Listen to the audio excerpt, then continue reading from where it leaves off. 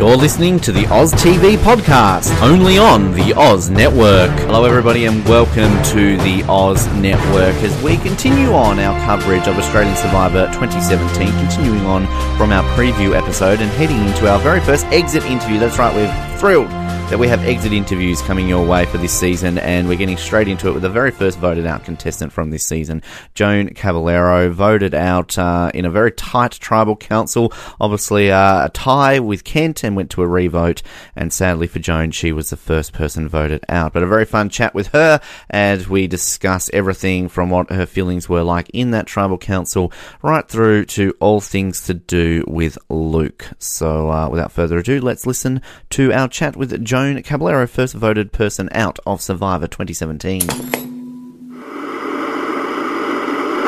It's a pleasure to welcome our very first Survivor contestant from Australian Survivor 2017 to the show, eliminated in the first tribal council. Please welcome to the program, Joan Caballero. Joan, thank you very much for joining us today. Thanks so much for having me. It's a pleasure, Joan. Now, obviously, we don't want to talk to you this early on in the season. We would have liked to hold out a little bit further on, but it's been a little bit now since you've no doubt back from Samoa. Are you recovered? Are you feeling okay now after seeing the episode last night? Yeah, look, it's not too bad. Of course, there's going to be a part of you that just hates your tribe and hates that they voted you out first. But, you know, at the end of the day, it's a game and everyone's going to get voted out at some stage. And I am relieved that I was voted out a lot earlier because could you imagine being voted out at the third last person and still get nothing out of it? Yeah, true. You know, so yeah, I'm glad that I went out, and I went out, you know, in a really close game. It was a close tribal, it was a close challenge, and it wasn't a massive landslide of a loss. Well, that's exactly it. You want to kind of go out in something nice and close to show that at least some of your tribe members obviously wanted you there. And I can imagine when Jono's reading out those votes for the second time again, that those nerves just don't keep leaving that stomach. I mean, how are you feeling after that tie going into the revote?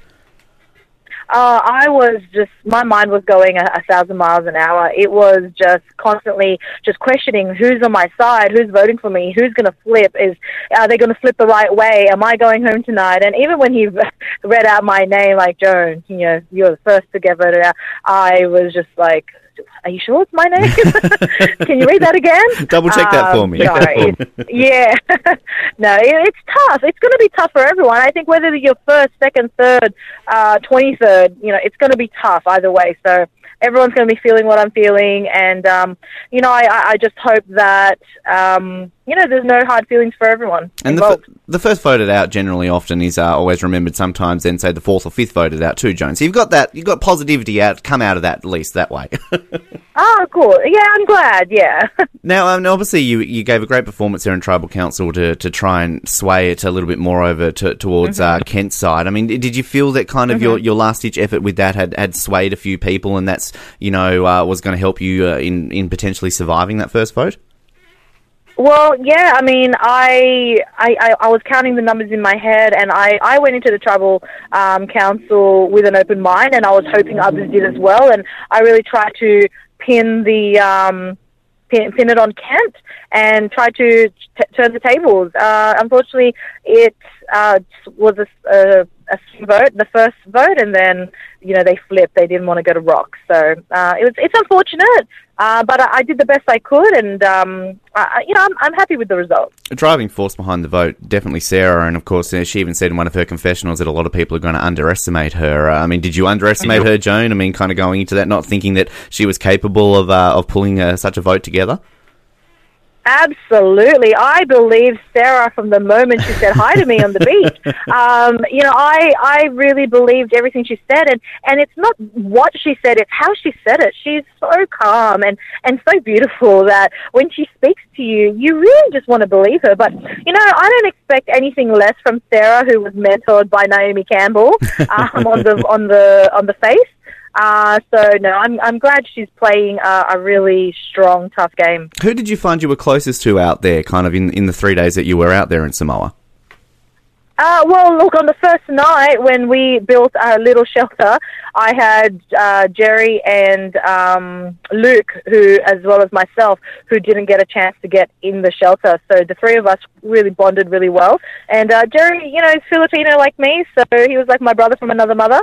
And yeah, we got along really well. Now, one of the things also that they seem to use against you there, Joan, in terms of that first vote out, was the fact that you got a good night's sleep. Now, I've been watching this show since I was 13 years old, 17 years, and I don't think I've ever seen someone be targeted because they got a good night's sleep. I mean, do you kind of now have a good night's sleep and think, damn, I shouldn't be doing this? Why do I keep getting good night's sleep everywhere?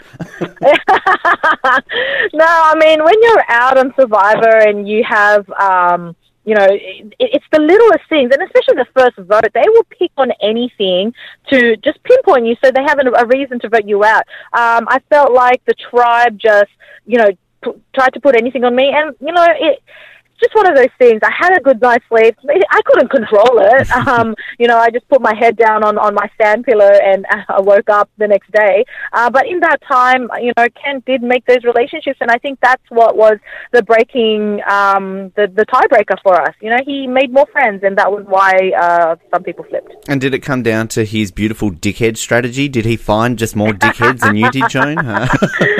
I think he might be the dickhead out there.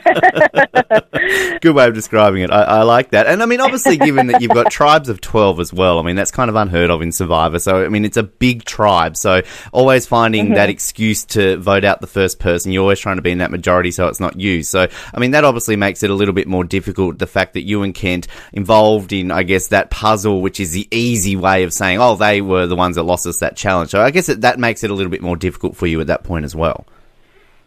Yeah, I mean, it's an easy target. You know, we lost in the puzzle, but we were close. I'm glad that I was only 3 pieces away from finishing that puzzle. And unfortunately, it's the way the cookie crumbles. You know, the other team were faster, and we got sent to tribal council, and it was either myself or Kent. And you know, Kent just formed that stronger relationship. And I think you've got one of the coolest jobs I've ever seen in the history of Survivor. I mean, escape room operator. I mean, that just is epic. I mean, do you feel that kind of your challenge ability there with the puzzle will help or hinder the escape room business? Because, I mean, I could always imagine that given that it was so difficult to do a puzzle, you could always use that to your advantage and say, well, you thought that puzzle on Survivor was difficult, just wait till you see the ones in our escape room.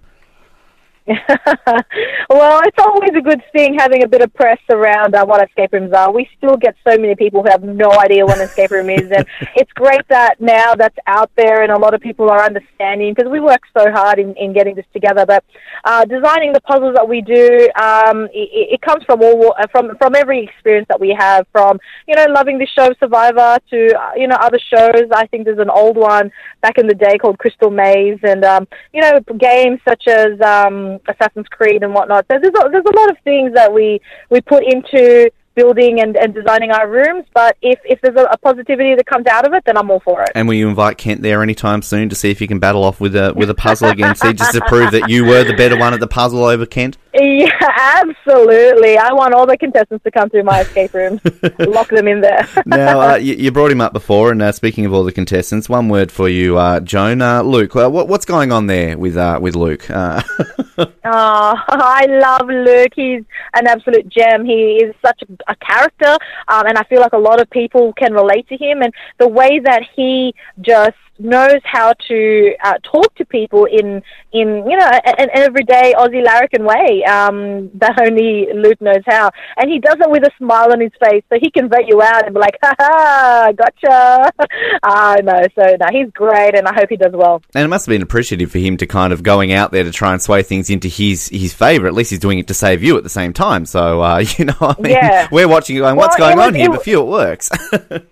Yeah, I mean, I wish it did work, but, you know, at the end of the day, he did his best, and whether he was doing that to save me or he was doing that because he didn't want to listen to Sam, who knows, but I'm glad that he did it, and he did his best to save me, so, yeah, hats off to him. Now, we're going to be putting some listener questions to each of the booted out contestants throughout this season, and the one we've got here today from Elizabeth Riley. Elizabeth, thank you very much for sending this in to us. And now her question for you, Joan, is probably impossible to know, but if you had been put out there with some different people but had the same situation with that challenge, do you think that you would have stayed?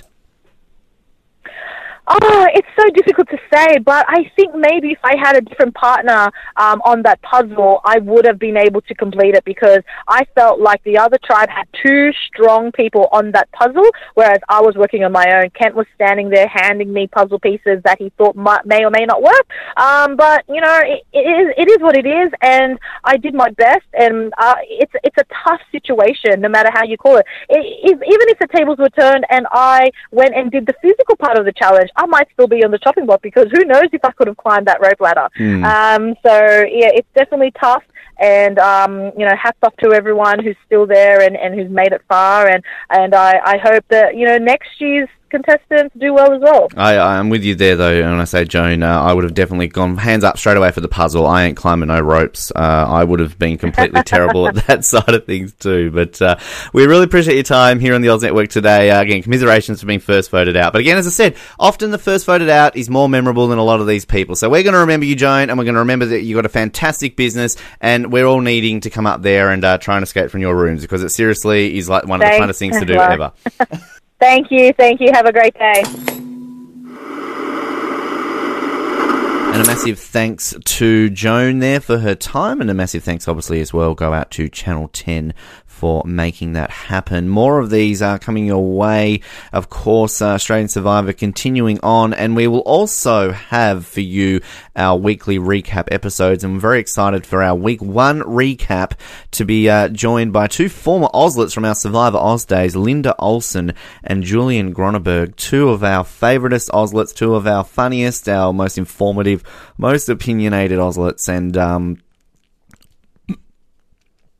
very much looking forward to hearing their thoughts on what is no doubt going to be an epic week of Australian Survivor. Of course, it continues tonight from 7:30 p.m. on Channel 10, and we are very much looking forward to seeing how things play out in episode 2. Stay tuned to us. TheOzNetwork.net is our website. You can like us on Facebook. Just search for The Oz Network, and remember to follow us on Twitter. We do live tweet during each episode of Australian Survivor, so you can join in the conversation with us there. And of course, remember to stay tuned to our social media, and you can find out when and where you can ask questions to across this season with evicted contestants from Australian Survivor. The easiest way, though, to get these episodes, remember to subscribe on iTunes, and while you're there, you can, of course, rate us, leave us feedback, and if you're not an Apple user, feel free, of course, to use Stitcher if you're an Android user, or you can stream us via Spotify as well. But you have listened to the Oz Network. Thank you for your company today, and we will speak to you next time as we continue our coverage of Australian Survivor 2017. Thank you for listening to the Oz Network. Don't forget to subscribe to get new episodes delivered to your speakers every week.